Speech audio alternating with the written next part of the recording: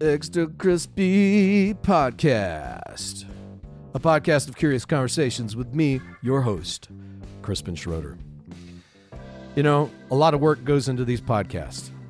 From interviewing folks, I'm the engineer on this, to research before episodes, editing it all together, creating original music, putting all the musical transitions through. Typical episode takes between 8 and 12 hours of work to get to the final product that I upload. And I've been doing this for over 2 years now. This is episode 51, and I love doing it, but I am ready to take this thing to the next level. Turn out more episodes per year and higher quality episodes. And this is where you come in. I just launched a Patreon page this week. And if you head over to Patreon, patreon.com, you can become a patron of the Extra Crispy Podcast. If you don't know what Patreon is, it is just simply a platform which allows people to become patrons of artists. Like back in the old days and the Renaissance and stuff like that, except a new way. And so basically we have different packages. It's all done monthly. So you put your credit card information in, you become a member of the thing, and the entry level package is $5 a month. I think we got one for 10 and one for 20, 25. But each one of them comes with special bonus gifts that you get. So for instance, you sign up for one of the packages, you'll get access to extras from the interviews. I'm going to be posting bonus videos between episodes.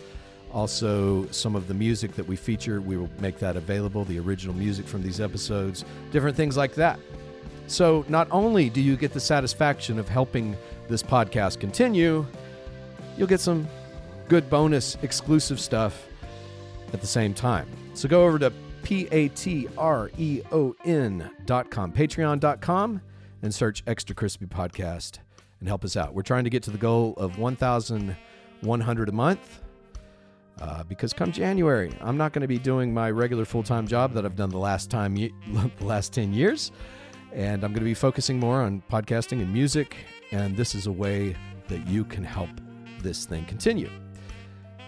And we're going to get the quality going up and up, along with the quantity. Patreon.com, Extra Crispy Podcast.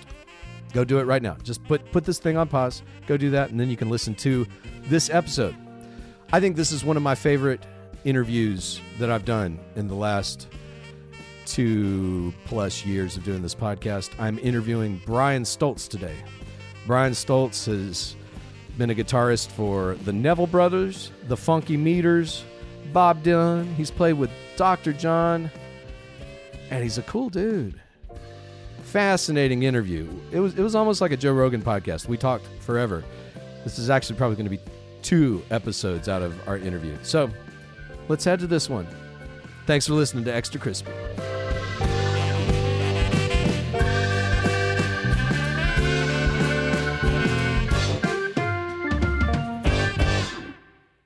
You play clarinet too? No, I don't play it, but somebody found a clarinet in their attic, and they're like, "You want it?" I'm like, "Oh, of course." I never turned down of instruments. course. Yeah, Nice. I tried it. I did a great impression of Canadian geese getting stabbed. But yes, the musicians in this house outnumber humans. Your wife plays? No, she doesn't. Yeah. We've kind of got a joke going because my wife loves to dance, and I'm not really good at dancing because I've usually been playing music when people are dancing. Yeah. So she, when we were dating, we're driving to Texas to see my family, and she was singing along with the radio, and I thought she was making a joke, like just trying to sing bad. And I said something to her, and she's like, "No, that's my real voice." So we've got an agreement. I won't dance if she won't sing. Well, my wife and I pretty much the same. You can't get her to sing anything. She will not. I mean, she will not even, attempt it in front of anybody. Yeah. Yeah, it's funny. She doesn't play any instruments, but now so my son plays guitar, and now he plays tuba. My daughter, it turns out she's a real artsy type, and a few years ago she was going to NOCA for film, and I've never tried to push music on kids. Yeah. I think it's always a mistake when you try to force kids to play music. Do anything really. And so I always had the philosophy of like, I'm just going to keep instruments around. If they're ever interested, they can pick one up. It'll be there. And so this buddy of mine, you see up there's this ukulele made with a cigar box. Oh yeah. This buddy of mine made that for me a few years ago. It's like actually got a Fishman pickup in it and everything. Mm-hmm. And so it was just sitting up on our mantle, and she goes, Can I borrow that? So I'm like, sure. So she, unbeknownst to us, like for a year, she was watching YouTube videos and figuring out how to play the what do you call that? Ukulele. Yeah. And so she'd been going to NOCA for, I guess it was her junior year, and then we found out she invited us to this festival. There's a festival called Chaz Fest. You ever heard of that one? It happens around like before Jazz Fest, but it's down in I forget. It's kind of near the Bywater area. Okay. It's just like a neighborhood festival, but they'll get like 10 bands. Yeah, yeah. She goes, I got a gig. And we're like, you got a gig? Doing what? And so me and Dina showed up at this gig to watch her play, and they proceeded for the next 30 minutes to play all original music. And then she comes out with an album 2 weeks later. We're like, wow. I called my dad up. I was like, we found out my daughter has this whole secret. Yeah. She's never been like, wanting to play in front of people, but she recorded an album, wrote all these songs, and then even did music videos for it, and that's amazing. And I told my dad, I was like, I don't know what's going on. He said, well, coming from your father, if the worst thing you find out is that your kid has a secret music life, it's not too bad. Let me tell you. Yeah, but there's a lot of humility there too. That's good. Yeah, but it's cool. It's cool to see the kids kind of coming into their own, and yeah. I wish my son was here. He might stop by. He's 16, so he's been playing guitar for a couple of years. So I was going to try to get him over to the recording session when you were playing, but he was busy doing school stuff. But he'd probably pick your brain for some tips. Oh, no problem. No problem. So when did you start playing guitar? Is it guitar your first instrument, or? Yeah, well, it was my first instrument. I wanted to be a drummer, because I grew up with Beatle records, So I would, my parents had a couple of bar stools, and I used to sit on one and beat on the other one with pencils, like it was a snare drum, and I'd play along the Beatle records, to first Beatle album, and then I went from that to strumming on a tennis racket, like an old tennis racket that my cousin. I had a cousin lived around the corner, and she'd come over with her daddy's old guitar, and I'd have the tennis racket. So we beat on that and pretended we were, John and George. And and then when I was like 8 years old, I was about 8 around that time, but when I was 8 or 9 years old, an uncle of mine gave me this guitar that somebody left at his house. And it was an old Regal acoustic. Oh, yeah. And so I banged around on it for a couple of years and, just basically banged on it. But there was a gentleman that lived across the street who was a pro musician. He played on Bourbon Street, played in a Dixieland band. And he taught me my first 5 chords. and he showed them to me in one session, and I got it. Went home, played it for my dad, and he couldn't believe it. He was like, "You learned all of that in one day?" I said, "Yeah, it was about an hour, Wow. So it just kind of went from there, I've never had formal training or anything, so it was always by ear, So once I had those few chords down, I was able to, I was able to hear that, then I'd hear something on a Beatle record. Yeah. Oh, that sounded like that C chord, or that A7 chord, and from there it just grew, So did you grow up in New Orleans? I grew up in Gentilly. Okay, yeah. I grew up on Parker Street. Which, for those who are About not 3 blocks familiar from with New Dillon. Orleans, is just a neighborhood in New Orleans, right? What's that? For those who listen who are not familiar with New Orleans, Gentilly's just a little neighborhood. in New Yeah, Orleans. yeah. 7th Ward, and it was about 3 blocks from up Parker Street from Dillon University. So it was a great neighborhood. It was a wonderful neighborhood actually because our whole family was my grandfather at one point owned the entire block, but during the Depression he started. He had to sell off lots, but he always kept all of the lots on Lafreniere Street between Tureau and Parker. And as his children got married, they each got a lot, and they all built. So the entire block was all aunts, uncles, and cousins. And I had my father's parents, my grandparents lived on one corner, and my mother's grew up on the opposite corner. So I had grandparents on each corner and all aunts, uncles, and cousins in between. And then we lived right around the corner. So we had our own little village, It was fantastic growing up, with all my cousins, So yeah, it was really nice. So is your family musical, or is it? I had one of my first inspirations was a cousin of mine who lives he's in Slidell now. They used to live in Pearl River, but a couple of cousins that played guitar. So when and they're a few years older than me. So whenever we'd have family get-togethers, Easter and New Year's Day, and stuff like that, I'd just sit there and just listen to them play, and I was amazed, just that sound, Yeah. And they lived out in Pearl River, had a big, beautiful plot of land with a beautiful pond. And my cousin Ray would be inside playing guitar, but you could just hear it no matter where you were on the property or the other side of the pond. And I just remember that sound just coming across the pond, it was just so beautiful, Wow. So that was a really strong impression, So how old were you when you got your first paying gig? What was that? If you can remember. Paying gig. I remember doing a lot of Battle of the Bands and stuff like that, like in my freshman year in high school.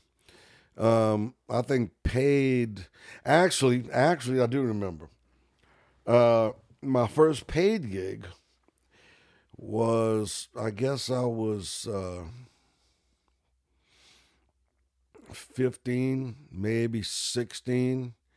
And this cousin of mine that from Pearl River, he got a gig out at Salt Bayou Bar.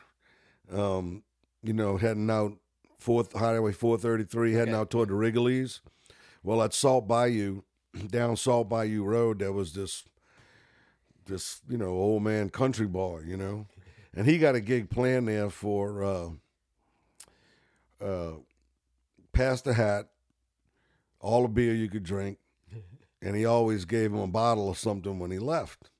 So my cousin Ray asked me if I would do it with him on Saturday nights. So I started doing that on Saturday nights. I was like 15, and he'd bring me up in there, and we'd play Johnny Cash songs and just old country songs, and so yeah, that was my first paid gig because we'd split that tip jar at the end of the night, and we usually go home with pretty good, because old country guy, if you could play their tune, they'd stick $50s, $100 bills in there. They didn't care, And the more they drink, the more they give. That's right. That's right. And the better we sounded. That's right.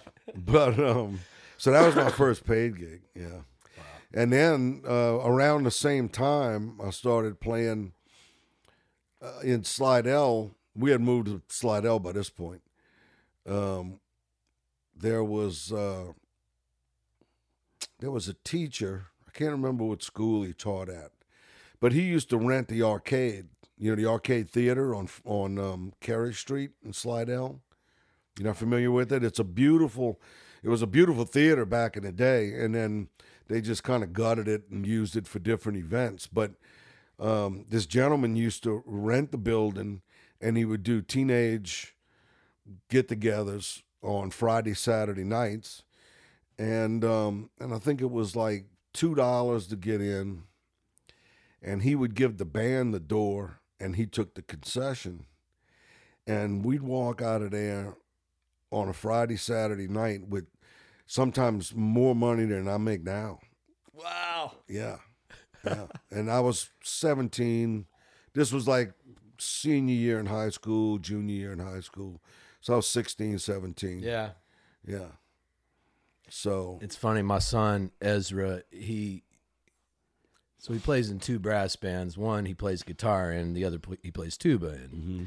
And the one he plays tuba in's been around for about 4 years, called Baby and the Brass Hearts. And so he just started playing for them a few months ago because their other tuba player was moving off to college. So my son's 16, but he comes home. Like, he had a couple of gigs in the weekend, and he like made $100 a gig, and he was like, "Dad," he's like so excited. And I told him, I said, "Son, I'm so happy for you." I said, "But I do have to tell you this." I said, "My first paying gig I ever played when I was 17, 18, I got paid $100. And I still got gigs where I'm making $100. Yeah, it's funny how things don't change, you know. Yeah, and it seems, unfortunately, music business is just like, you're getting worse and worse. I hate to say that, but the money goes down and the gigs get less and less. And I mean, I'm at a point in my life now where it doesn't matter. You know, I'm looking to slow down a little bit anyway. But so I just take what I want to take, and I pass on what I want to pass on. But for younger guys and guys that are really looking to work, it's tough. Yeah. It's really tough. You know, I mean, in the 70s and 80s, I made more money on Bourbon Street than guys can make down there now. Yeah. That's pathetic, you know. I mean, we in 79, 80, 81, made more money on Bourbon Street than you can make down there now. What was it like playing down on Bourbon Street back in the 70s? I didn't move to Louisiana until early 90s, so I missed a good chunk of New Orleans history in my life. Well, you know, Bourbon Street, you know, I got this love-hate thing with Bourbon Street. I really can't stand going down there. I know. But, and in the 70s, I kind of got in on it like toward late 70s. And it was cool because there was a lot more music clubs. There was a lot less T-shirt shops. There was a lot less daiquiri shops, you know. So there was actually still some good music. You could still find traditional jazz if you wanted, and you could find Dixieland. You can find a big mix of stuff, you know.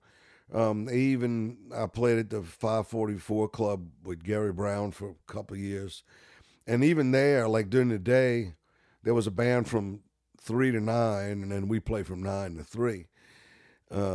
So the band during the day was always like a country band or something. So you could find country music. You could find, you know, a lot of top 40, a lot of pop stuff, you know.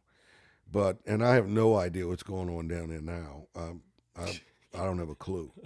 But I know over the years, just kind of watched it deteriorate into more and more commercial, more T-shirt shops, and more souvenir things, and more, you know, just less of that, if you want to call it a cultural vibe, you know? Yeah.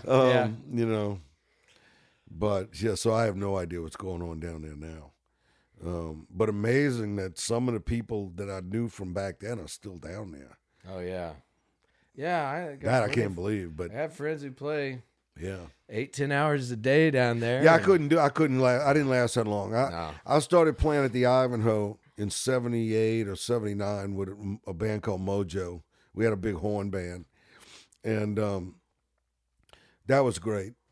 And then I moved across the street to 544. Mason Ruffner had the gig, and then he left because he was doing his first album or something. So he recommended me, so I started doing that. And and that was really a cool gig. The manager was wonderful. He was the only manager on Bourbon Street I knew that would actually offer us raises. Like every 3 months or so, he would give us a raise, and which was unheard of on Bourbon Street. It just was unheard of. But he was always really fair with us, and so we were really fortunate because that don't really exist other than. And unfortunately, he passed away a couple of years ago. But yeah, it's a fight because you gotta. Get down there and park, and there's always a hassle, and you're hauling instruments, and there's people, and you got to get gear in and gear out. And it was, and then just that lifestyle of being, 6 sets a night, 6 hours a night. Yeah. And getting off when, it was 9 to 3 on weeknights and 10 to 4 on weekends. Oh, my goodness. On Friday and Saturday. So, yeah, and living in Slidell, I was getting home at 5 o'clock in the morning and 6 in the morning. I got to a point where I couldn't take it anymore. I just couldn't do it, It was, and then there's the unsavory elements that go along with it. Oh, I know, man. And I just couldn't take it anymore, and I remember one night on a break, I was standing on a corner of Bourbon and Toulouse, and I was looking up at a full moon. And I remember thinking, Lord, if you take me out of here, I swear I'll clean my life up.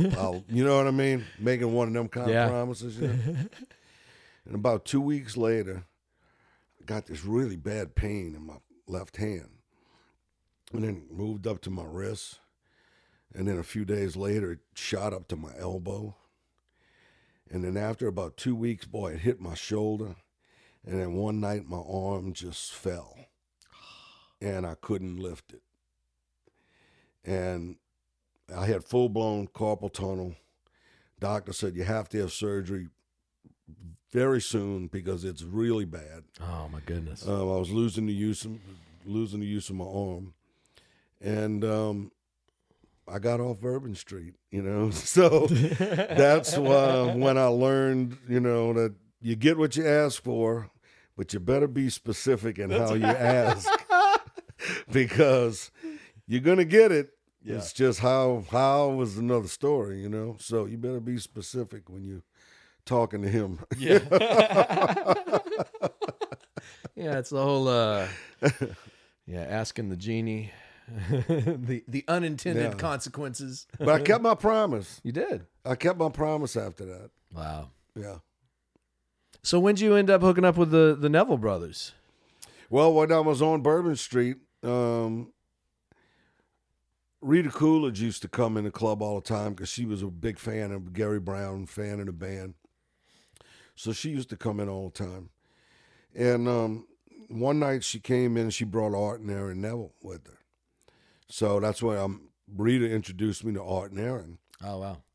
And then after that, Art used to come in occasionally, So I got to know him from, coming down there. So in the meantime, I left because of my having to have surgery, and I couldn't play for 6 months. I was out of work for 6 months while I was healing. And just when I was getting it back together, I was starting to practice a bit and get my hand back in shape, trying to make some plans to get some kind of work. Right when I was ready to, do something, Art called and asked me to join Neville Brothers. Oh, wow. So it worked out. It was seamless. Yeah. Too cool, man. Yeah. And so how long were you with the Neville brothers? I joined them in September of 81 and played with them until January of 90. So, yeah, about 9 years. Dang. Yeah. A little over 9 years. Yeah, it was it was an interesting 9 years. It was, I learned so much, those guys taught me everything, Yeah. I had it together to a certain degree already, but enough that they were interested, But it's just unbelievable what I learned, from those guys once I got in there, Because, they just all masters. Just total masters. at what they. Each one of them was Yeah. totally different at what they do, but each one of them was, perfectionist at what they do. So what are some of the things you learned? Well, oddly, a lot of the things. I mean, a whole lot about music, but a whole lot about life, Art Neville, who just recently passed, Yeah. Art was one of my best friends. I just loved him to death. And Art had a lot of wisdom about him. He would talk, he's a Sagittarius like me, so we have a tendency to kind of just sometimes talk over people's heads, So Art would do that sometimes, but I was always able to really not at first, but after a while I was really able to understand him. And I was really able to understand that there was a lot of wisdom in that guy, just and just everyday things, you know what I mean? Not any profound, nothing profound or philosophical, but just in everyday things, his balance, his level-headedness, he was just, that's why he was the leader of all that stuff. He created all that stuff. I mean, without Art Neville, it wouldn't have been Meters, it wouldn't have been Neville Brothers, it wouldn't have been any of that, Wow. He created careers for so many people. I mean, you can't even count, Man. But just in the years on the road with him, you learn so much on the road. Just being on the road all the time and meeting all kinds of people and traveling all over the world and meeting people from other cultures and talking to people from other, with totally different philosophies and totally different mindsets. And, you learn a lot, you learn a whole lot. But musically, that was, I guess, the main thing. I really learned about rhythm with those guys. Oh, yeah. It all. That's a master class on rhythm. Oh man.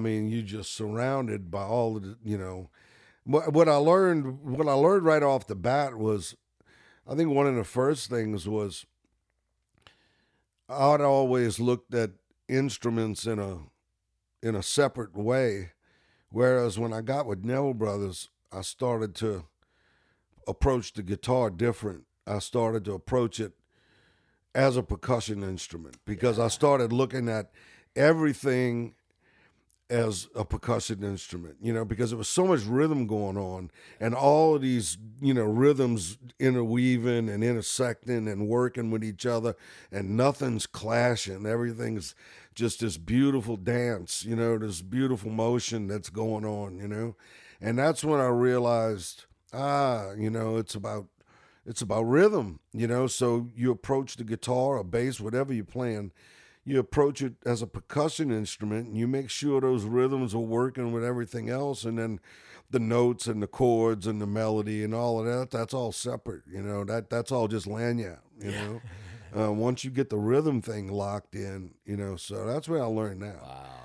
Because I remember I actually remember having an epiphany.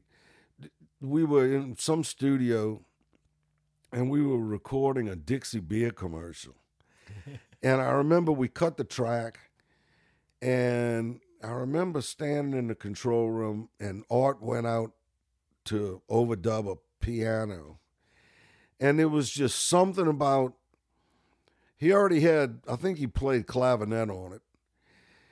But when he went in there and he started playing the piano and I started really listening to how he was playing the piano, the way he approached playing with the clavinet.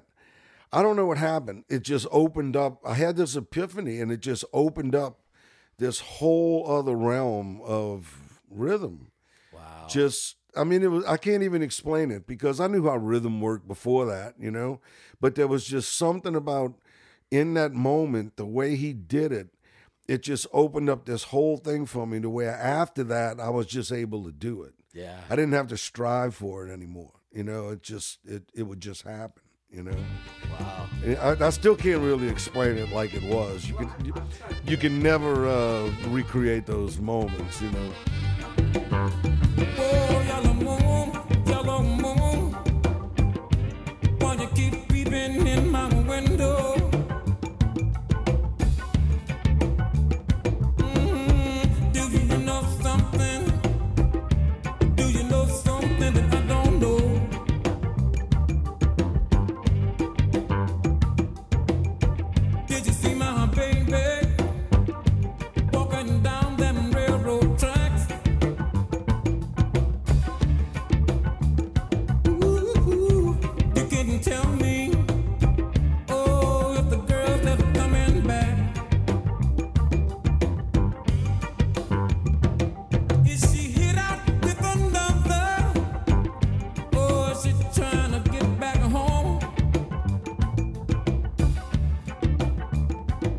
You see me wrapped up in some other arms. Oh, with the girls tell me all along. Can you sing it? Sing it, missing me. Oh, she had been a real good time. There is something, I spent, first 20 years of my life in West Texas, and, there's been some good music that come out of West Texas, Sure. but it really, there is something special down here. Like if I was growing up and I was wanting to play drums, man, I think anybody out there listening to this, if you want to play drums, move down to New Orleans. There is something, I mean, even when I go to other parts of countries and play with other good drummers. Oh, yeah, absolutely. But there is, But they don't have that thing. there, yeah. and it's a mysterious thing because I mean, Yeah. you could chart it out and you could get somebody to don't- play it. Don't you have know. anything to do with it. But it really is, and it's not just the drums; it's the Right. piano. It's exactly what you say. It's all locking in to make this rhythmic Yeah. tapestry. That's And it's, it comes out of the street, Yeah. it comes out the street. And, with all the marching bands and, Mardi Gras parades, and the tradition goes back, music coming up from Cuba and, places like that, and all the Cuban rhythms. And it's just a hodgepodge of, a lot of different things, But yeah, it is definitely special, and there's nowhere else. Well, there is other places, a funny thing, growing up here and growing up with Mardi Gras parades and street beats, and a few years ago, well, in 2000 or 2001, I travel to India every couple of years. So, and sometimes I go, there's a festival called the Kumbh Mela Festival. It happens every 12 years. in Allahabad. But every 12 years is a Kumbh Mela festival. Every 12 festivals, every 144 years, there's the Mahakumbh Mela festival. So it just so happened that Mahakumbh Mela fell in 2001. So I went, and there's millions and millions. It was like 30 million people. what part of India? In Allahabad. Okay, I don't know. So it's millions and millions of people. It happens over the course of several weeks. And there's people coming and going. But over the course of those few weeks, Mahakumbh Mela pulled like 100 million people. Whoa! So it's unbelievable. It's a stretch of, it's actually in the Ganga River when the riverbed's dry. So, when the mountains, frozen over, the riverbed dries up. So they hold the festival in this section of the riverbed. Wow. It's like a stretch. I think it's like 2 miles I think it's 2 miles wide and maybe 5 or 7 miles long. And they have this huge, beautiful festival. And I couldn't believe that here, and sages come out of the mountains, and the teachers, all the meditation teachers and tantric yogis, and they all come out the mountains, and they come in on elephants, and they have these bands, these street bands, that I swear they were playing second line beats. Really? They were playing Hey Parkway, and they were playing all of these ancient rhythms that are to them ancient rhythms, but it was the exact same beats that we're using now that came up from Cuba, and some of them originated here and some from Africa, but it just shows you that in some respect it's all everywhere. It's because I mean exact. I don't mean like, oh, this kind of sounded like, I mean they were and they'd have horns and other things, and it was like watching some Mardi Gras band coming up the street, And then they coming in on the elephants, so it was like big floats coming in. It was like being in a Mardi Gras parade. It was exactly like it. Wow. With a lot more colors. With a lot more colors. India. I went to India back in 2006. The only time I've ever been there. I was in gosh, I forget the name. Chennai and then Pondicherry. Okay. So kind of southern India. Yeah, Aurobindo's ashram is in Pondicherry. Okay, yeah. Yeah. That was a beautiful city. Yeah, Really. I've never been there, but I bet it is. Yeah. Well, and it was interesting because I didn't know much of what I was getting into. In India, boy, it is an assault on the senses when you get down there. There's like you can read books about it, but actually showing up, it's like another planet. the colors, the smells, it is just The uniqueness. Technicolor. Yeah, yeah. For all your senses. And I ended up, I got me a harmonium down there nice. and in Pondicherry. But I read the history of the harmonium that apparently that was brought to, so Pondicherry was a French colony. Mhm. And so the French missionaries brought these harmoniums, and then the Indians incorporated it into their music, and Yeah, it was pretty cool. yeah. I brought it back. I mean, it wasn't exactly in tune with everything else, but They never are. No, they never are, and it doesn't matter how much money you spend on one of them. They never are. They're always a little bit off. Yeah. Always, you always have to tune stringed instruments to the harmonium. Yeah. yeah, I was a few years ago I was doing a lot of kind of more like Zydeco kind of stuff, playing accordion, and I was getting into that, and I needed a better accordion. I found one on Craigslist, and it said, "We'll trade for our harmonium." And I had this little harmonium, and I used it like on 1 or 2 gigs, but it's not practical Yeah, it's not for something, yeah. because and so I ended up trading somebody and giving them, $100 for this Italian accordion, really nice. But they have a yoga studio down in New Orleans, and okay. so they just wanted to hook it up to where you could just keep the resonating frequency, Right. while and just keep it going. It wasn't for Sean Johnson, I don't know who the person was. I mean, we met in the parking lot of a Waffle House and, Okay. and made the exchange, and Yeah. I don't know much about. Yeah, those are great instruments, though. I love the sound of them. Yeah. And they Yeah. create a nice drone. You can do some great stuff with them. Oh yeah. Play the melody, drone. You can do anything with them. So were you playing music in India or just? Yeah, I always did a little bit of playing, but not like gigging or anything like that. It was always, I had a teacher over there. In 1983, I met Swami Rama and Pandit Rajmani Tiganayat, who initiated me into a 5,000-year-old Himalayan tradition. Wow. So I've had a relationship with them since. Swamiji left his body in 96. Pandit Rajmani's still around. And they have a center up in Honesdale, Pennsylvania. So he travels back to India, back and forth.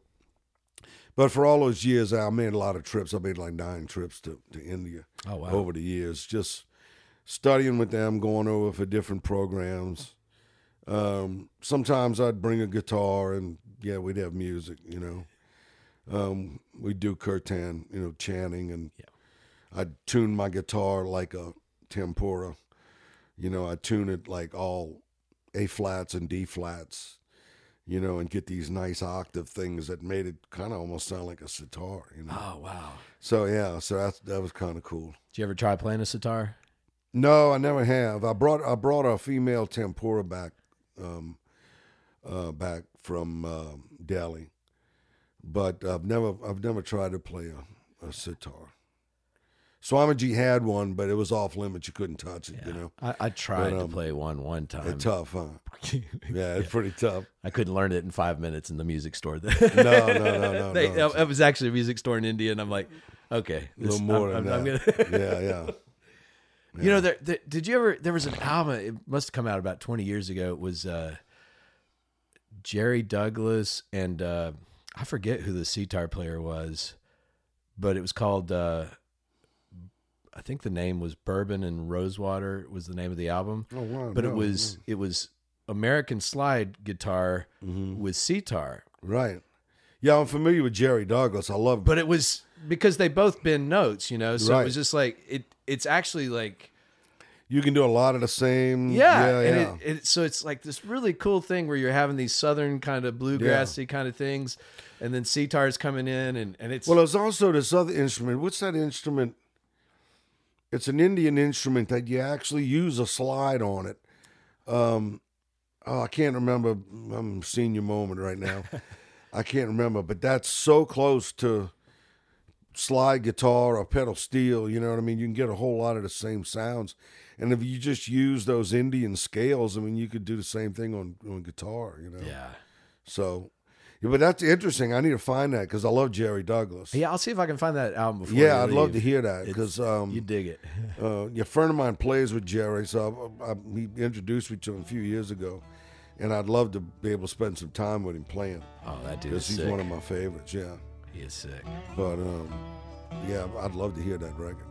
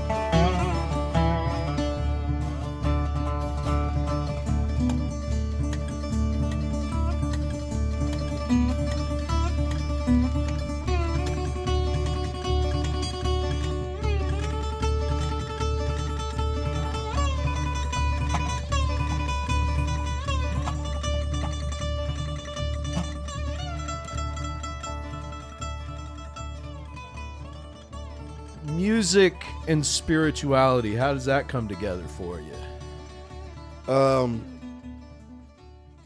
You know, it's funny you say that because I'm actually right now I've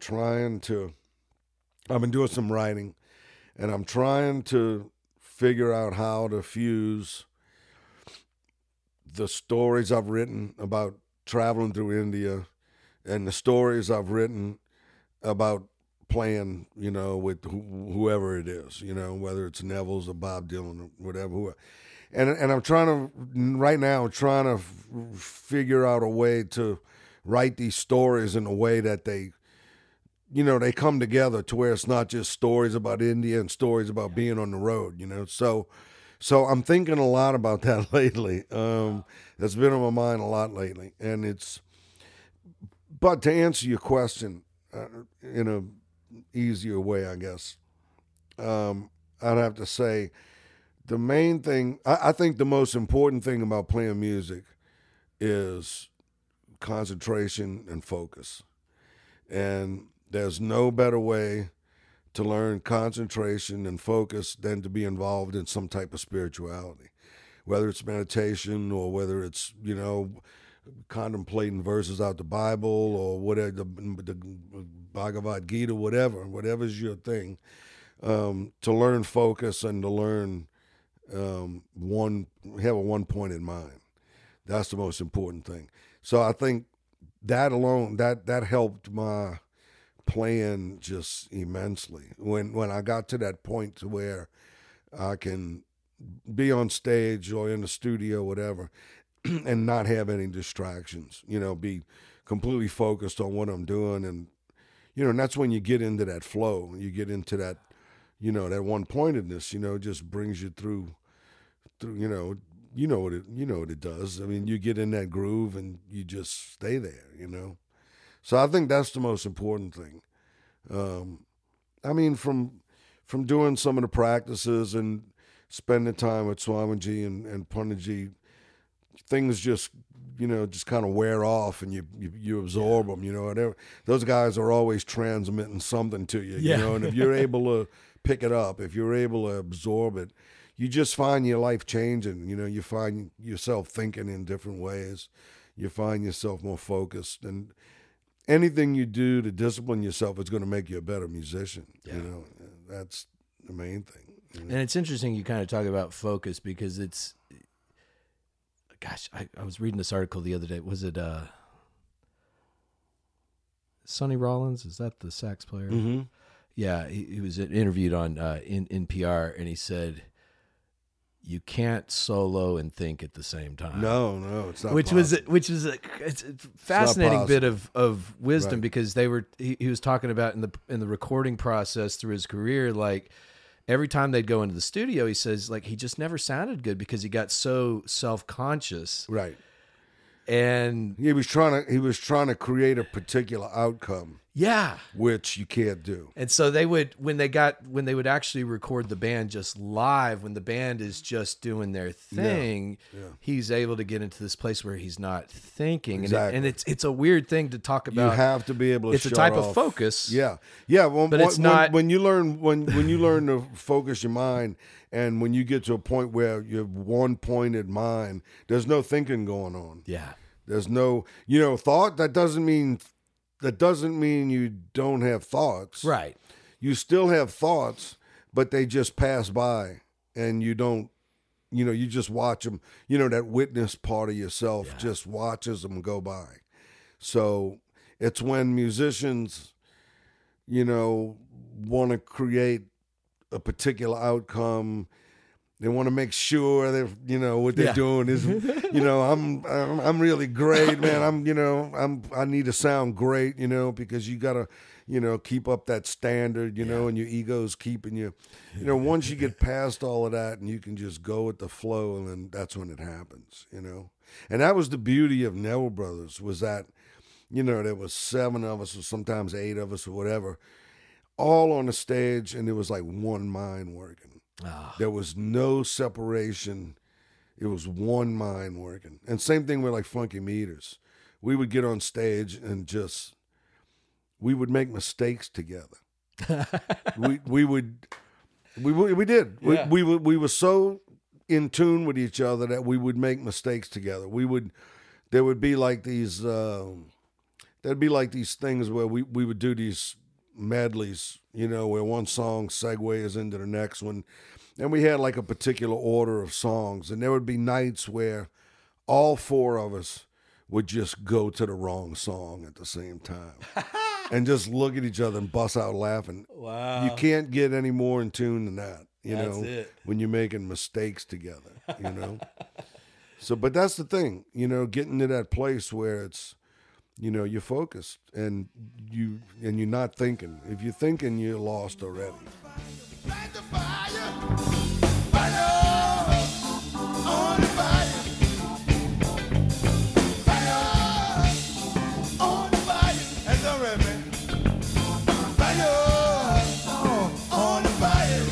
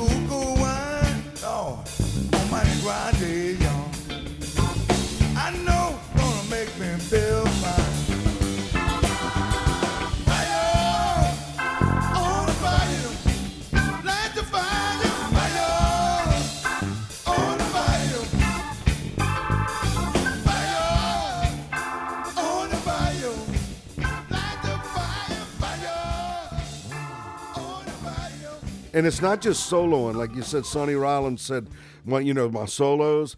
It's I guess in a jazz, in a jazz genre, yeah, I understand what he's talking about. But in some music, like say New Orleans music, or like what Neville's were doing on Funky Meters, that's consistent. Doesn't matter if it's a solo or what it is. It's got to be focused, for it to really flow and for it to groove right, Yeah, because there's nothing that can shut that down Right.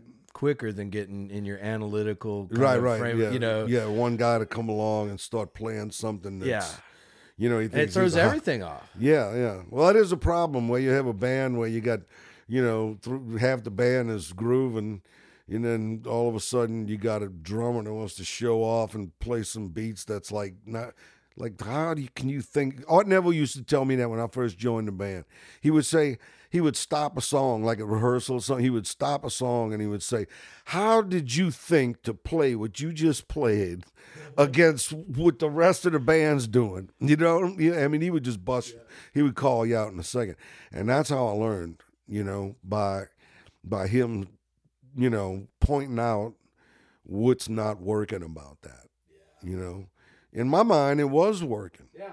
You know, but it was because I hadn't yet reached that point of expertise that they were at. You know, and then I picked it up after a while. You know. Well, I think it's like anything. You know, I mean, like if you're going to be, you know, if you're going to get into like figuring out what good wine is, like, you know, you got to develop your, like you got to drink it. Yeah. You can't, it don't matter how many books you read, you got to, there's that experiential process of, I mean, I'm amazed. I've been playing music since I was 8 years old and I'm still hearing new things that, you know, absolutely. I was actually, I've talked about this on my previous podcast episode, but I've been reading this fascinating book called The Master and His Emissary, The Divided Brain and the Making of the Western World. This is a brain scientist from the UK, and he's talking about right brain and left brain kind of stuff. And what was I going to say? Man, I just lost the idea. You having a senior I lost the moments, idea.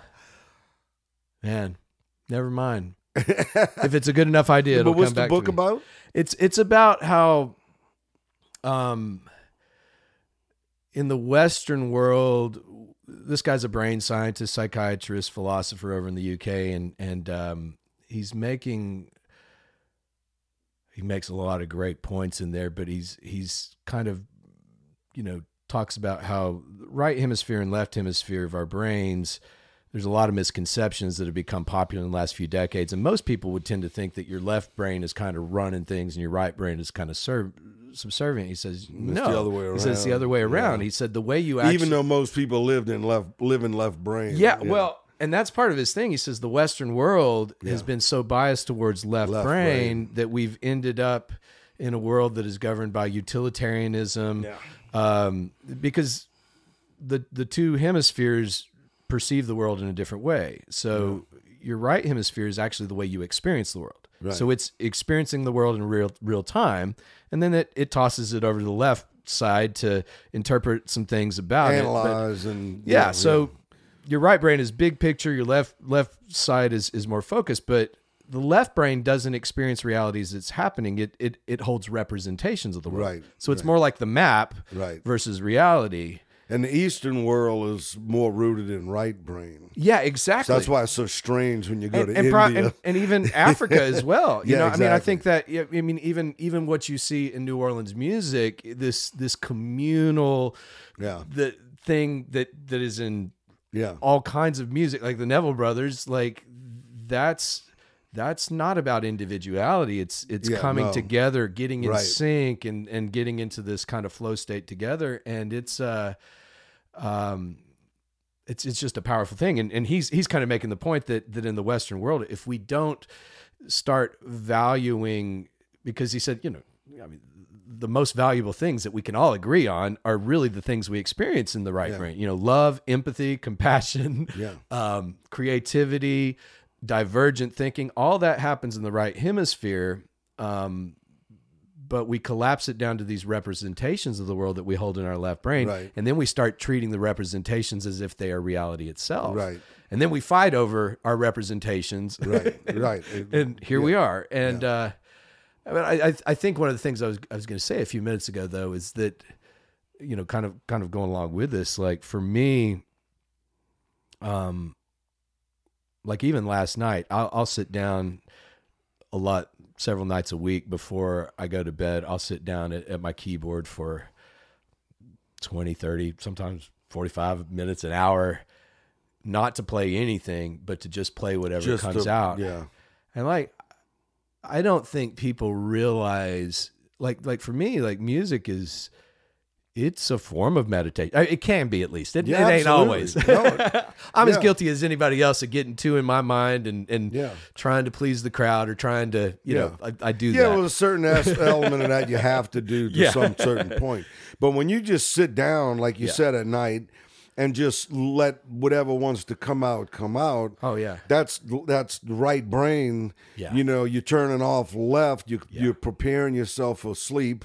You know, it helps Yeah. to prepare yourself for bed.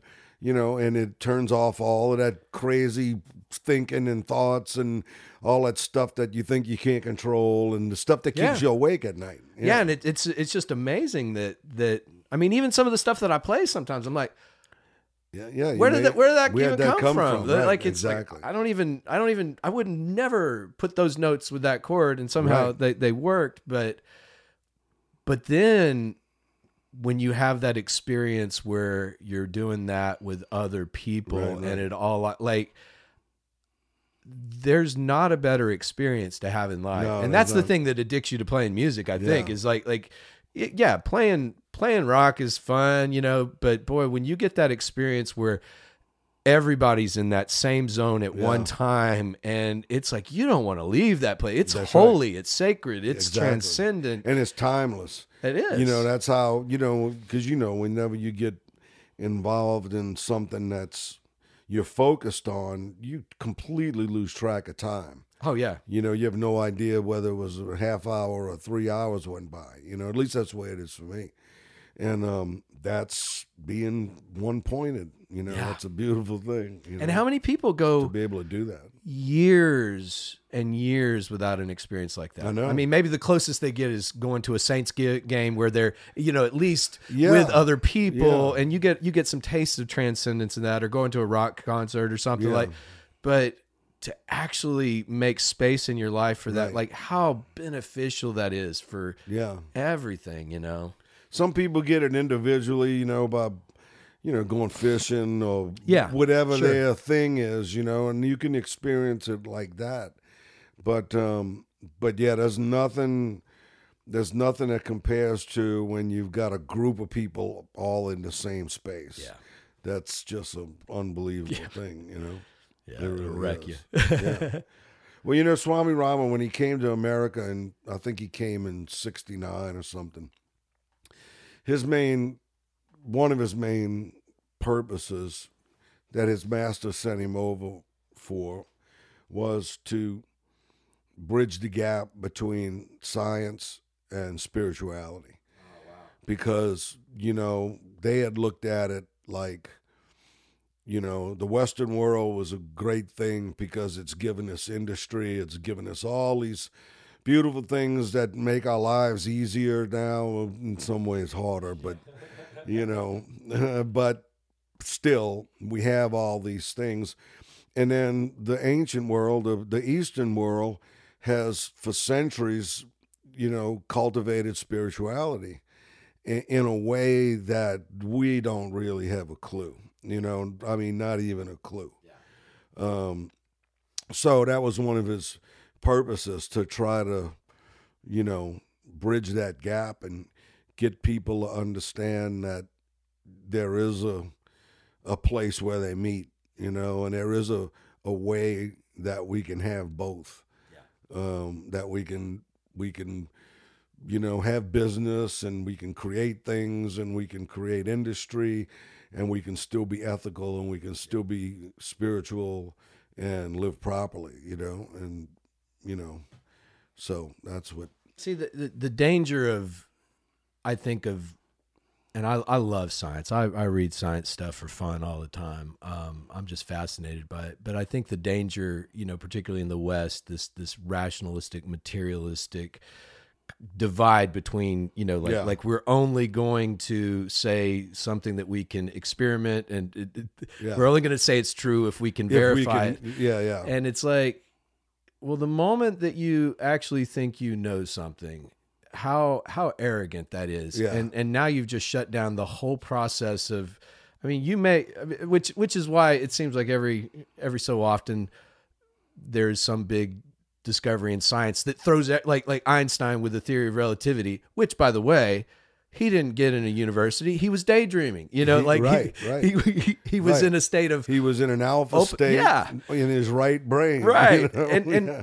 And even Einstein would say all the time that the importance of imagination in science. And I've always that's always struck me as weird, this divide between science and religion, it's- because it really shouldn't exist. No.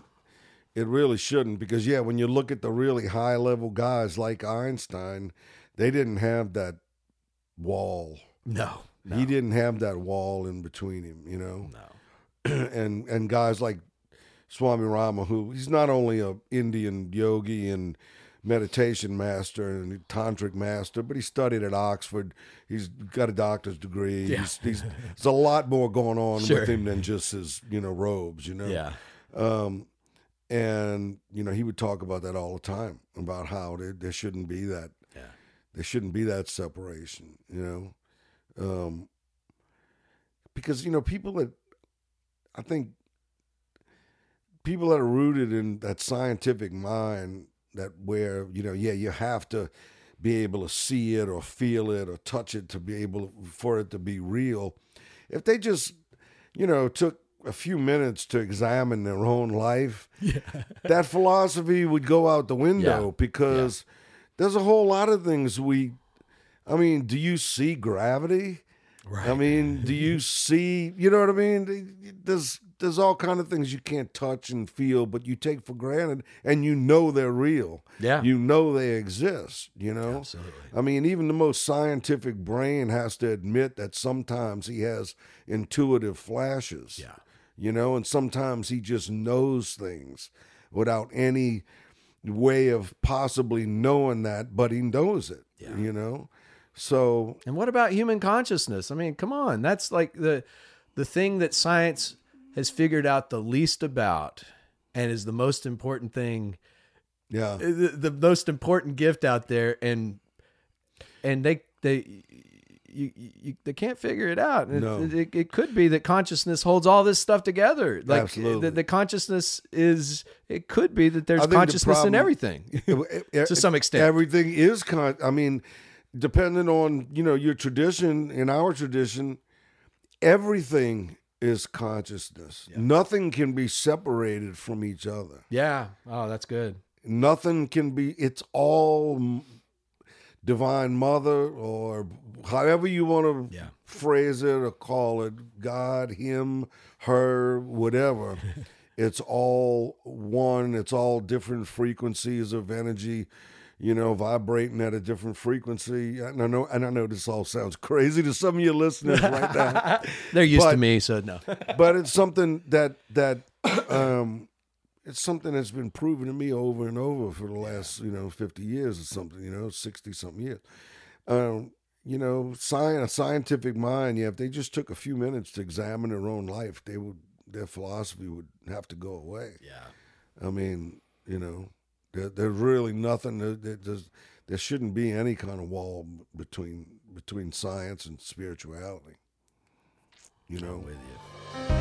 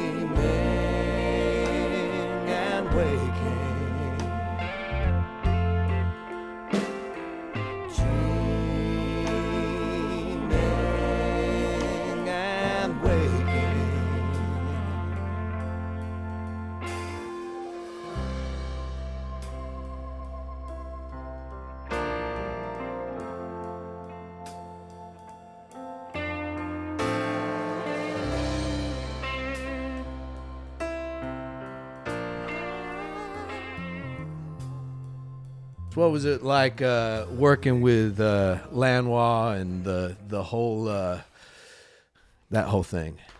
Yeah, one of the first things he told me when we started working on Yellow Moon was, "Look, Brian, this is going to be tough. It's not going to be easy, but I promise you'll learn something." And he was right, because it was tough. Working when he was, had its, had his rough spots. But for the most part, it was just such a beautiful thing. I mean, I learned so much from that guy. I made sure, I was already aware of who he was, of course, from the Peter Gabriel stuff and some other things he had done. So I already knew who he was. As a matter of fact, when we met him, I remember we were on a tour bus and we were heading up into the Northeast. And I think it was a Rolling Stone magazine or some magazine that had done a feature on Dan. So I remember it had a full-page picture of him and then a story about his career and everything. So I remember reading that article, and I remember going to the back of the bus. Cyril always had the back. Cyril Neville always had the back of the bus. So I remember showing him Dan's picture and showing him this article, and I said, "Man, if we could get this guy to produce a Neville Brothers record, it would be unbelievable." And Cyril was, "Who was that? I don't know who that is." I said, "Look, trust me." I said, "If we could ever get this guy to do a record, man, it would be phenomenal." 2 days later, we get to New York, and we're playing at the Ritz, and we're getting ready to go on stage. We're sitting around in the green room, and Dan comes walking in the dressing room, introduced himself. Said, "Hi, I'm Dan Lanois. I just come to hear you guys, man. I couldn't believe it. I just couldn't believe it. It just all fell right into place, Wow. So it was, definitely meant to happen, And then he said, "I'll be down in New Orleans soon. I'll look y'all up, So a few months later, he got an apartment on Royal Street and came down. And, called up the brothers, and we all got together and started hanging, and one thing led to the other, and then next thing you know, we were doing a record, So that's how that came about. So how different was it working with somebody like Daniel Lanois as opposed to the way y'all done previous albums? There's no comparison. There's absolutely no comparison unless you're working with Brian Eno or one of his partners, somebody like that. At least to my experience, up until that point, producers on Neville Records was always just some guy that the record company sent down or some guy that finagled himself into a position to be able to, he put up some money, whatever, But musically, no, there was no match. I mean, there was nobody had ever come along musically or even close to Dan. He's a completely unique character. But I guess the thing I learned from him was, his thing was about really we were talking a minute ago about one-pointedness and focus. There's nobody more focused than Dan as far as a producer goes. And the whole thing with him is when you're recording, you allow for chance, allow for things to happen. And he just knows when it's there, you know what I mean? So don't have any preconceived notion of how you want this to come out.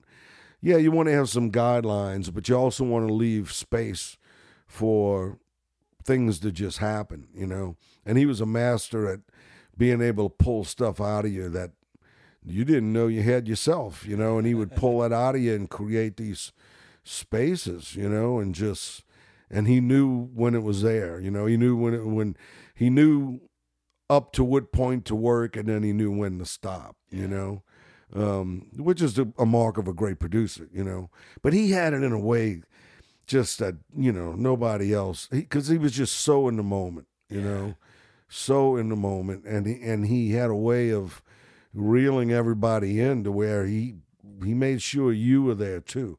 He was present. I mean, he was a very present person. He made sure you were present, you know, when you were there, you know. That was his genius, you know. I remember you saying something to me that he told you when y'all were tracking. I don't know if it was the Bob Dylan one or the Neville Brothers one, but he said something about, like, you know, stop trying to play the guitar. So, oh yeah, yeah. One day it was just me and him sitting around. I think I was doing some overdubs or something, and you know, I did a couple overdubs, and we'd listening back, and then just I got out the blue. He said, "Brian, don't play so professionally." And I didn't quite get it at first, you know. I was like, "What?" You know. And he said, "Don't play so professionally." He said, "You playing it like one of those really hotshot studio guys." He said, "Play it innocently. Play it like you're playing it for the first time. Play it like a kid playing it for the first time. You know, don't go through the motions with it like a studio guy would. You know, be present with it. You know." Wow. I'm paraphrasing now, but that's what he meant. You know, that's what he meant. Wow. And over time, that's kind of unfolded, you know, into meaning a lot of great things. It's kind of like a great mantra you're given from, you know, some great spiritual master. It's a seed that unfolds over time. And all little things like that he's told me, I've always remembered, and they've always, you know, come to me at the right moment, you know, when I need to stop playing so professionally, you know. Well, I think that's one reason, like Daniel Lanois, the stuff that he's produced, whether it was Peter Gabriel, the Neville Brothers, or U2, or Willie Nelson, I mean, like, or even his own stuff, there is always such a spiritual quality to it that I don't hear in hardly any other producers. Like, there's such a, and even that thing you say, I mean, it reminds me of even what Jesus had said, you know, blessed are the pure in spirit, for theirs is the kingdom of heaven, you know, or, that's right. Or, you know, you got to come to God as a child. Like, there's this an innocence. There's this, like sometimes all the things that we know are the very things that actually keep us from entering into transcendence. You know? And that goes back to the right left brain thing we were just talking about, because that's when, you know, when you let that left brain thing take over and you're thinking, then you're not hitting that mark. You're not hitting that realness, that in the moment thing. You know, you have to be right brain to be hitting that spot, you know. And I think that's what he meant by don't play so professionally. Because when you're playing professionally, you're playing, you're in your left brain, and you're playing from a place, from things you already know. Yeah. Whereas he wants you in a space where you're creating right now. Yeah. You know, and that's the difference, you know.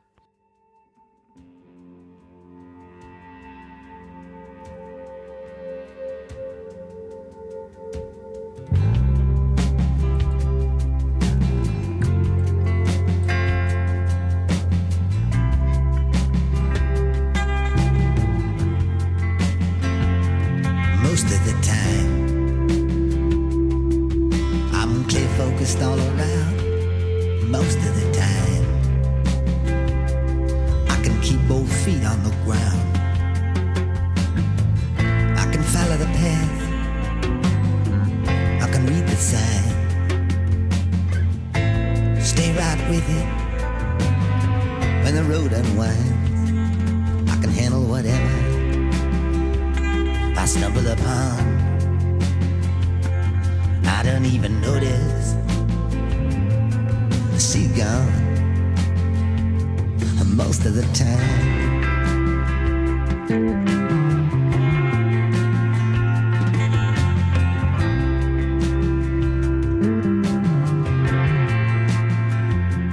Most of the time.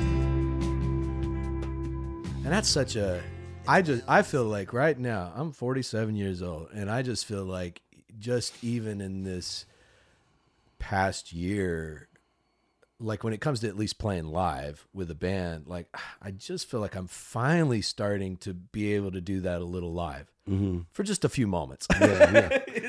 It's because it is amazing how self-conscious and all the things It's that hard. it's just so hard to settle down and when you're performing and to actually get free from the insecurities and it's very hard. It's very hard. I mean, people laugh. They laugh at me when I tell them, or people think I'm kind of lying or just making it up when I tell them.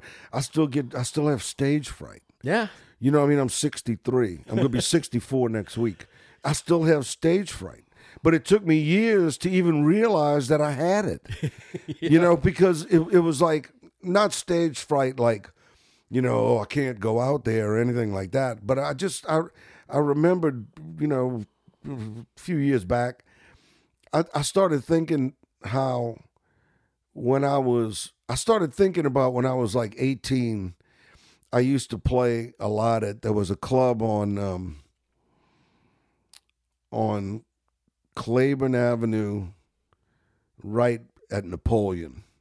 And for years it was called the Beaconette or something. But when I used to play there, it was called Ziggy's. And it was, I'm talking about mid-70s. Yeah. Bowie was big and the whole glitter scene was happening. And there was a club called Ziggy's. And that was like the only real rock club in town that I really played. But I remembered that every time I'd be playing Ziggy's, or really anywhere, but for some reason I thought about Ziggy's, that every time I'd go to play, on the way to driving to work, I would get so incredibly sleepy. I mean, I would just get like where I could just crawl under the covers and knock out, Really? And I'm 64 years old and it still happens. And it took me years to realize that that's stage fright. Oh, wow. I mean, this sleepiness that comes over me is actually stage fright. It's running away. It's me trying to deny that I have to go do this. You know what I mean? I've got to go do this, And the funny part is I realize too that it's only when I'm in a kind of intimate situation, like if it's a small club and there's people right there in front of you, you know what I mean? That's when it happens. When we go play amphitheaters in front of 13,000 people, I don't experience it. Yeah. Because you don't feel the crowd. The crowd's just there. Right. You don't feel them. You have no, proximity to them. They're far away and they're out there and the lights are in your face. You don't really see them. But when you're in a club and people are right in your face, staring you in the eye, that's a whole nother thing. Oh, I mean, that's not as easy as people think, no matter how long you've been doing it, And the funny thing is, I started talking to other musicians about this, seasoned musicians that I come up with and all. And when I'd tell them, they'd say, oh, that still happens to me. Wow. I could just go to bed right before a show. I could just... Interesting, yeah. They all tell me the same thing, and some of them realize it's stage fright, some of them don't, know, and they do now, and they know now, but because I was, man, it's a stage fright. That's all it is, Yeah. So, but over time you get over it, you have it, you get to the gig, you got to be there and it goes away, you get into your zone and then, you do what you have to do, So I know I used to be the worship leader at this church over in Kenner, and they were in this, the church was growing like crazy, but they were in a little strip mall in Kenner off of Williams Boulevard. And when I first came on, and they were doing 5 services on the weekend. So they do 1 on Saturday and 2 on Sunday, and 4 on Sunday. And then by the end of that first year, they were up to 7. So I was still gigging. So I would some weekends, between Friday night and Sunday afternoon, I was playing like 20, 22 hours worth of music. Ooh. And, but it was so funny because they had to do so many services because they just had such a small facility. So they could hold about 250 people in this room, but the front As row it started growing. Oh yeah. So the guy on the front row would be standing, like I could touch his face. Right, I'm not a right. tall guy, and the stage was only about a foot off the ground, Right. and this guy was like 6 foot, and I swear this guy would stand, and because the stage was so small, I'm up at the front of the stage. We got this full band and stuff, but I would be leading a worship song, and this guy is standing a foot and a half. His face is like 2 feet away from me. Yeah. And he's just staring straight at me, and it was unnerving. I know, And so I I got know. to this place where, as I would lead worship, I would just like keep my eyes closed, and still to this day, even at my own church, it's like I still lead I worship. imagine that's got to be way more scarier than what I'm doing, because at least when I'm doing it, there'll be people standing right there, but they're standing there then like this, like playing air guitar, and like making faces, the same faces you're making or whatever, and that's not near as bad as what you're saying. That would freak me out. Oh yeah, it was to no end. Yeah, it was unnerving, and I know exactly what you mean. It's when you. Yeah, it really is weird. Even being in a smaller venue where you at least have light shining on you and it's dark out there and you can't see, Yeah. it makes it a lot easier. But yeah, it's because in church, even when people are loosened up a little bit and they're singing along or whatever, there's still that little bit of stiffness, that they yeah. want to stay, respectful, So they're staying respectful, so they're staring you in the eye, just looking at you. That would freak It's me awkward. out so bad. Gee, I don't know about that. That's a little too close for that. a little kind too of- close. Yeah, it's weird how that all works, but But I remember we used to play. It's weird how sometimes that would come over me, like in places like Ziggy's and all of that. But then we would go down to Port Sulphur. We used to play this joint in Port Sulphur called the Melody Lounge, and it was just an old roadhouse, and the stage was set into the wall, so, and there was no entrance except from the audience. You just walked up to the front of the stage, and it wasn't even a stage. It was just even with the, it was even, Yeah. with the crowd, and there was just walls on the side. So it's like you're in this little box, and then the people would pack in, and they would come all the way up as close as they could get to you, and you were locked in. The only way out was through the crowd. So, and they used to stand there right in your face, and so it was like right there, But again, they were playing air guitar and jamming along. So it wasn't as bad, because they were like getting into it, But then at the end of the night, if you said goodnight, they didn't want to hear that, and they wouldn't move. So you couldn't get off the stage. And if you tried to get off the stage, they start throwing chairs at you and stuff. They would like, oh Lord. this was Port Sulphur, and it was like, oil guys, oil workers, and, Yeah. and until they were ready to let you off the stage, you had to play because there was no way out, And they would get violent, if Wow. if they were ready to keep going, it didn't matter if it was 5 o'clock in the morning. They wanted you to go, you had to keep playing, Oh Lord. Wow. That's the old days. So what about so you did the Yellow Moon record, which is really one of my favorite Neville Brothers records, and that was the cool thing when we did that Bob Dylan mass a few months ago, and you came in and played guitar, and I found out like this dude's played on Oh Mercy, which really, I think Oh Mercy, it's still one of my favorite Bob Dylan albums because that was the first Bob Dylan album I bought myself. I'd heard his really? stuff. Wow. When I was in high school when that came out in Midland, Texas. Okay. And Wow. Yeah, that and I was just- 89. yeah, and I was probably a sophomore in high school, and I got that album, and still to this day, it's like I never get tired of that album. Like the whole thing, I love it. And, Yeah. and then Yeah, finding it's- out you played guitar on that, and I was It's like, definitely one that I can listen to all the way through. Yeah. I mean, I listen to all of Bob's records all the Yeah. way through because even on the, it's funny, like during the 80s, this Yellow Moon, Oh Mercy was kind of like, some of the magazines said it was his comeback album, yeah. and they labeled it in all kind of ways. But Bob did have a string of records through the 80s that wasn't as up to scratch Sure. as, Blood on the Tracks or, some of the earlier ones. And so he went through that, he was going through a rough period where the record industry was changing, dance music was getting bigger. Oh yeah. Record company was putting him in the studio with DJ type guys with drum machines and trying to figure out how to make Bob Dylan sound like, stack up to MTV, trying to make an MTV. So that must have been really, really tough for him. And I think he just got fed up. He just started making records in his garage, just acoustic guitar, him singing, and he started doing old folk songs, old jazz songs. You do all Mississippi Sheiks and tunes like that, and I love those. I love those records.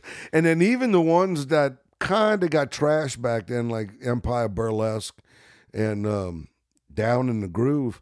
I listen to those records now, and I love them because the production might be weird because they were putting him through changes. But the songs are great. Yeah. The songs are still great songs. You don't write bad songs that often. He don't, he just don't. And so when Oh Mercy came along, I think it was the first time in a long time that he had been in a studio with a real producer, somebody who really knew how to shape a record. Somebody who knew, what songs were the best songs and, what needed help and what needed work and what was working. And it just all came together, I think the way that happened with Neville Brothers, see, when Neville's was recording Yellow Moon, we recorded 2 Dylan songs on that album. Oh yeah, with God on Our Side. And... Yeah, with God on Our Side and Ballad of Hollis Brown. Yeah. So we had already had those recorded. Bob came to town to play at Audubon Zoo, and so we invited him over to the studio, and he had already been talking to Lanois. I don't know if he had met him yet or if he was just meeting him then, but. Bono told him about Lanois and said, "Man, you really should work with this guy. He's what you need." So he planned on meeting him or seeing him when he came down. So he played Audubon Zoo, and then the next day came over to the studio, and Dan played him Hollis Brown and With God on Our Side, and he couldn't believe it because we were recording in a house on St. Charles Avenue. So he just, he listened to God on Our Side and he said, "You recorded that here?" Oh, my name, it means nothing. And my age, it means less. For the country I come from is called the Midwest. I was taught and brought up to the laws to abide, and that the land that I live in has God on its side. All the history books tell it. They tell it so well. The cavalry's charge and the Indians fell. The cavalry's charge and the Indians died. Oh, the country was young then, with God on its side. I said, yeah, right here in this house, you know. Played him Hollis Brown, you know. He said, man, you recorded this here? You know, yeah. So he loved that idea of being in a nice house, you know.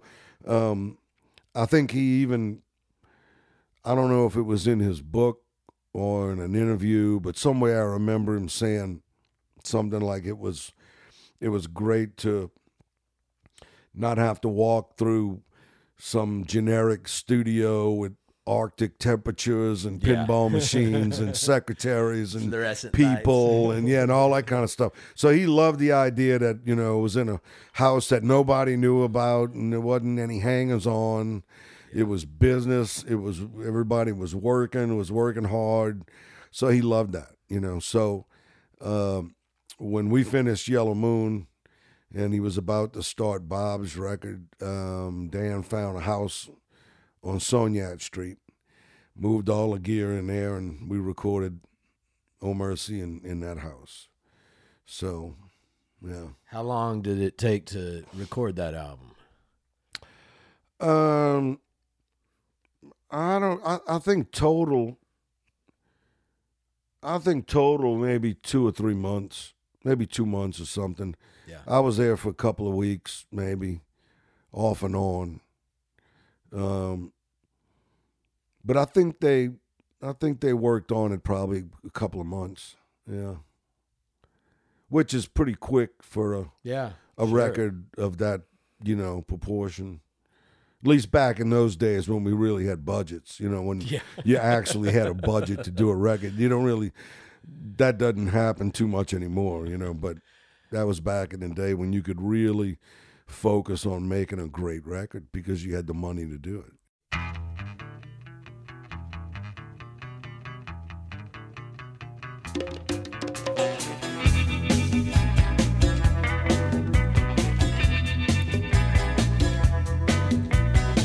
Broken lines, broken strings, broken threads, broken springs, broken idols, broken heads, people sleeping in broken beds.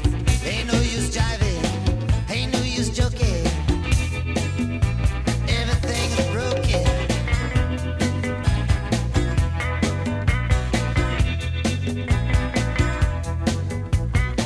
Broken bottles, broken legs, broken switches, broken gates, broken dishes, broken pots. Streets are filled with broken hearts, broken words never meant to be spoken. Everything is broken.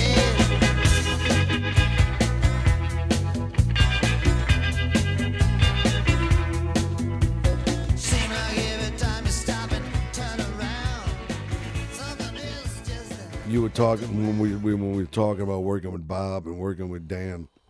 You know, it was that Bob experience, like, also opened up a whole new world that made things a whole lot easier in some respect. Yeah. And then it made it a whole lot harder in some respect because it kind of showed me, you know, I was writing songs already and I was I hadn't had an album out yet, but I was writing songs and doing things. I had co-writes on the Neville record. But geez, getting in there with Bob, and you know, it's one thing to listen to his albums and drool over the lyrics, you know, drool over his singing these incredible songs, but it was a whole nother thing to experience it in person, you know, and it was like, boy, do I have my work cut out for me. You know, because anytime you meet somebody like that or anytime you get to work with somebody like that, it ups the whole game. You know, for you, it just naturally ups the game for you.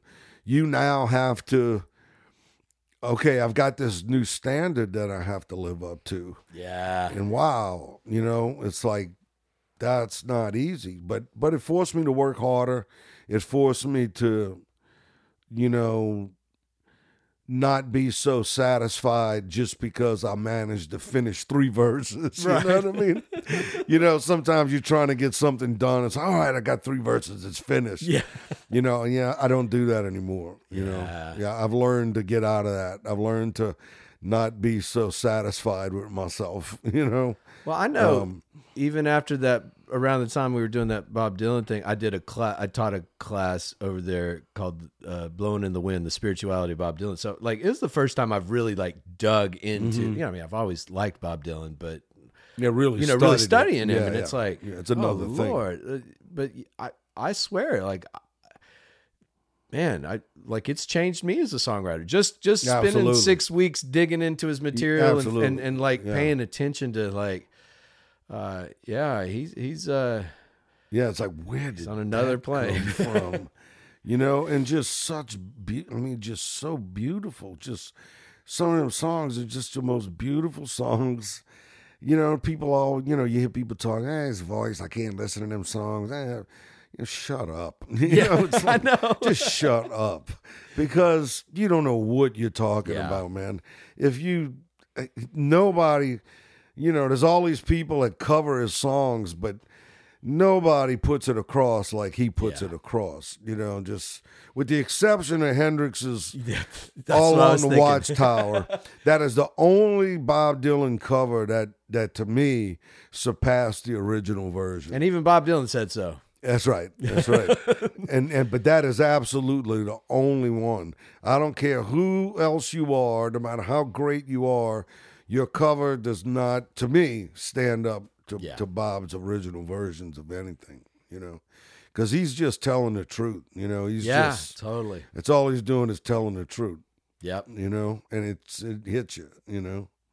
So He's always, I mean, at least popularly, I mean, he's definitely seems to be a very enigmatic figure. What was it like? I mean, is he enigmatic when you're working? Is he like strange to work with, or is he like?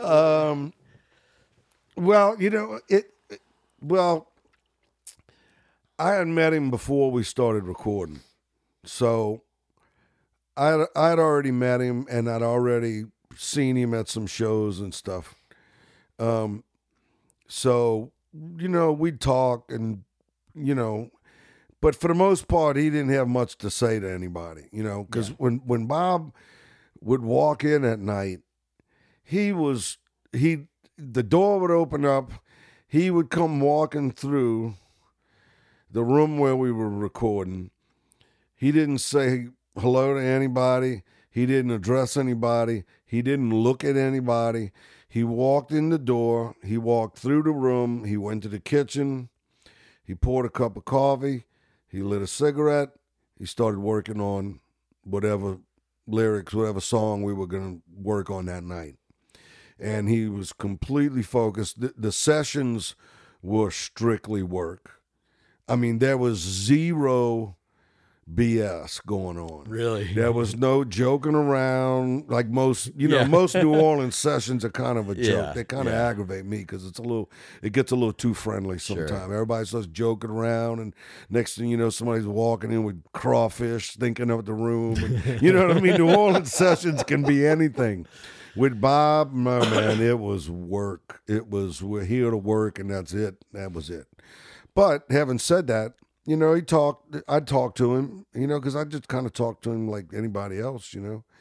And, but, you know, there wasn't no palling going on, you know, no slapping each other on the back and nothing like that. So it was just work. But I've been around him when he was very cordial and fun. And then I've been around him where he don't even know who you are, you know? Yeah. So he, you know, and he's got a way of hiding if he wants to. He can be in the room, and if he don't, you know, it's kind of like these masters I'm talking about, you know?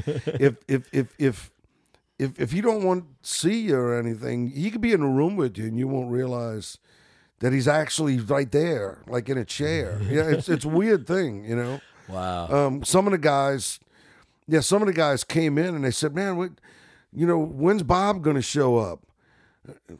Bob's sitting right there on the couch. You know, he's been here for 3 days. You know, that happened. You know, so you know, a friend of mine told me they saw him sitting in Snug Harbor one night.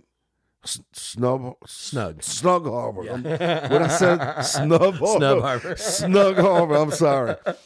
And he was sitting in there with his hoodie on. And this friend of mine recognized him, but he was the only one in the place that recognized him.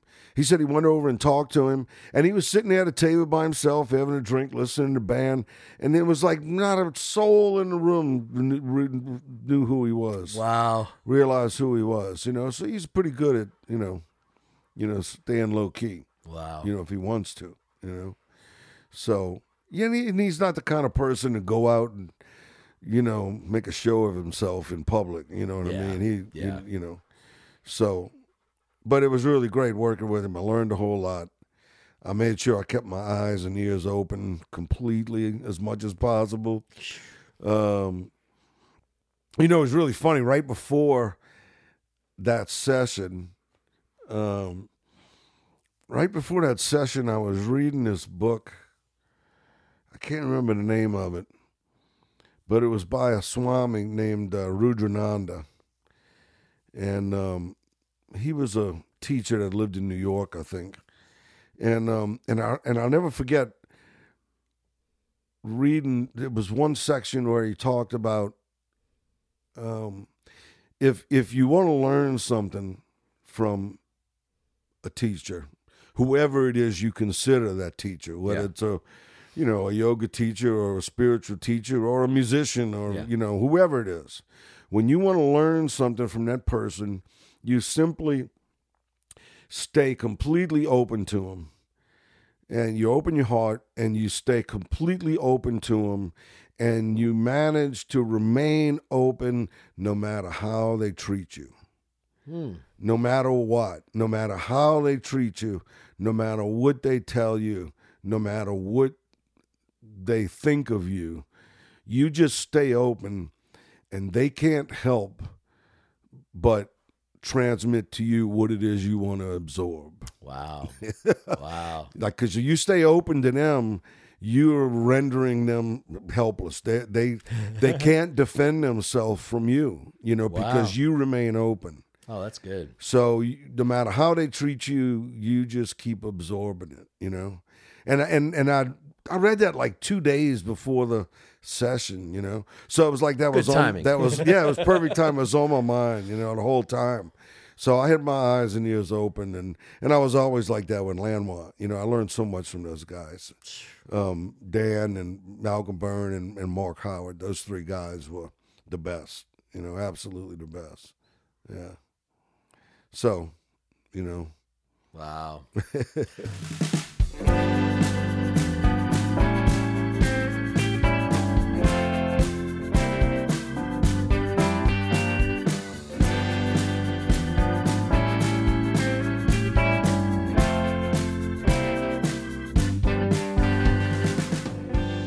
Well, that was a cool conversation there.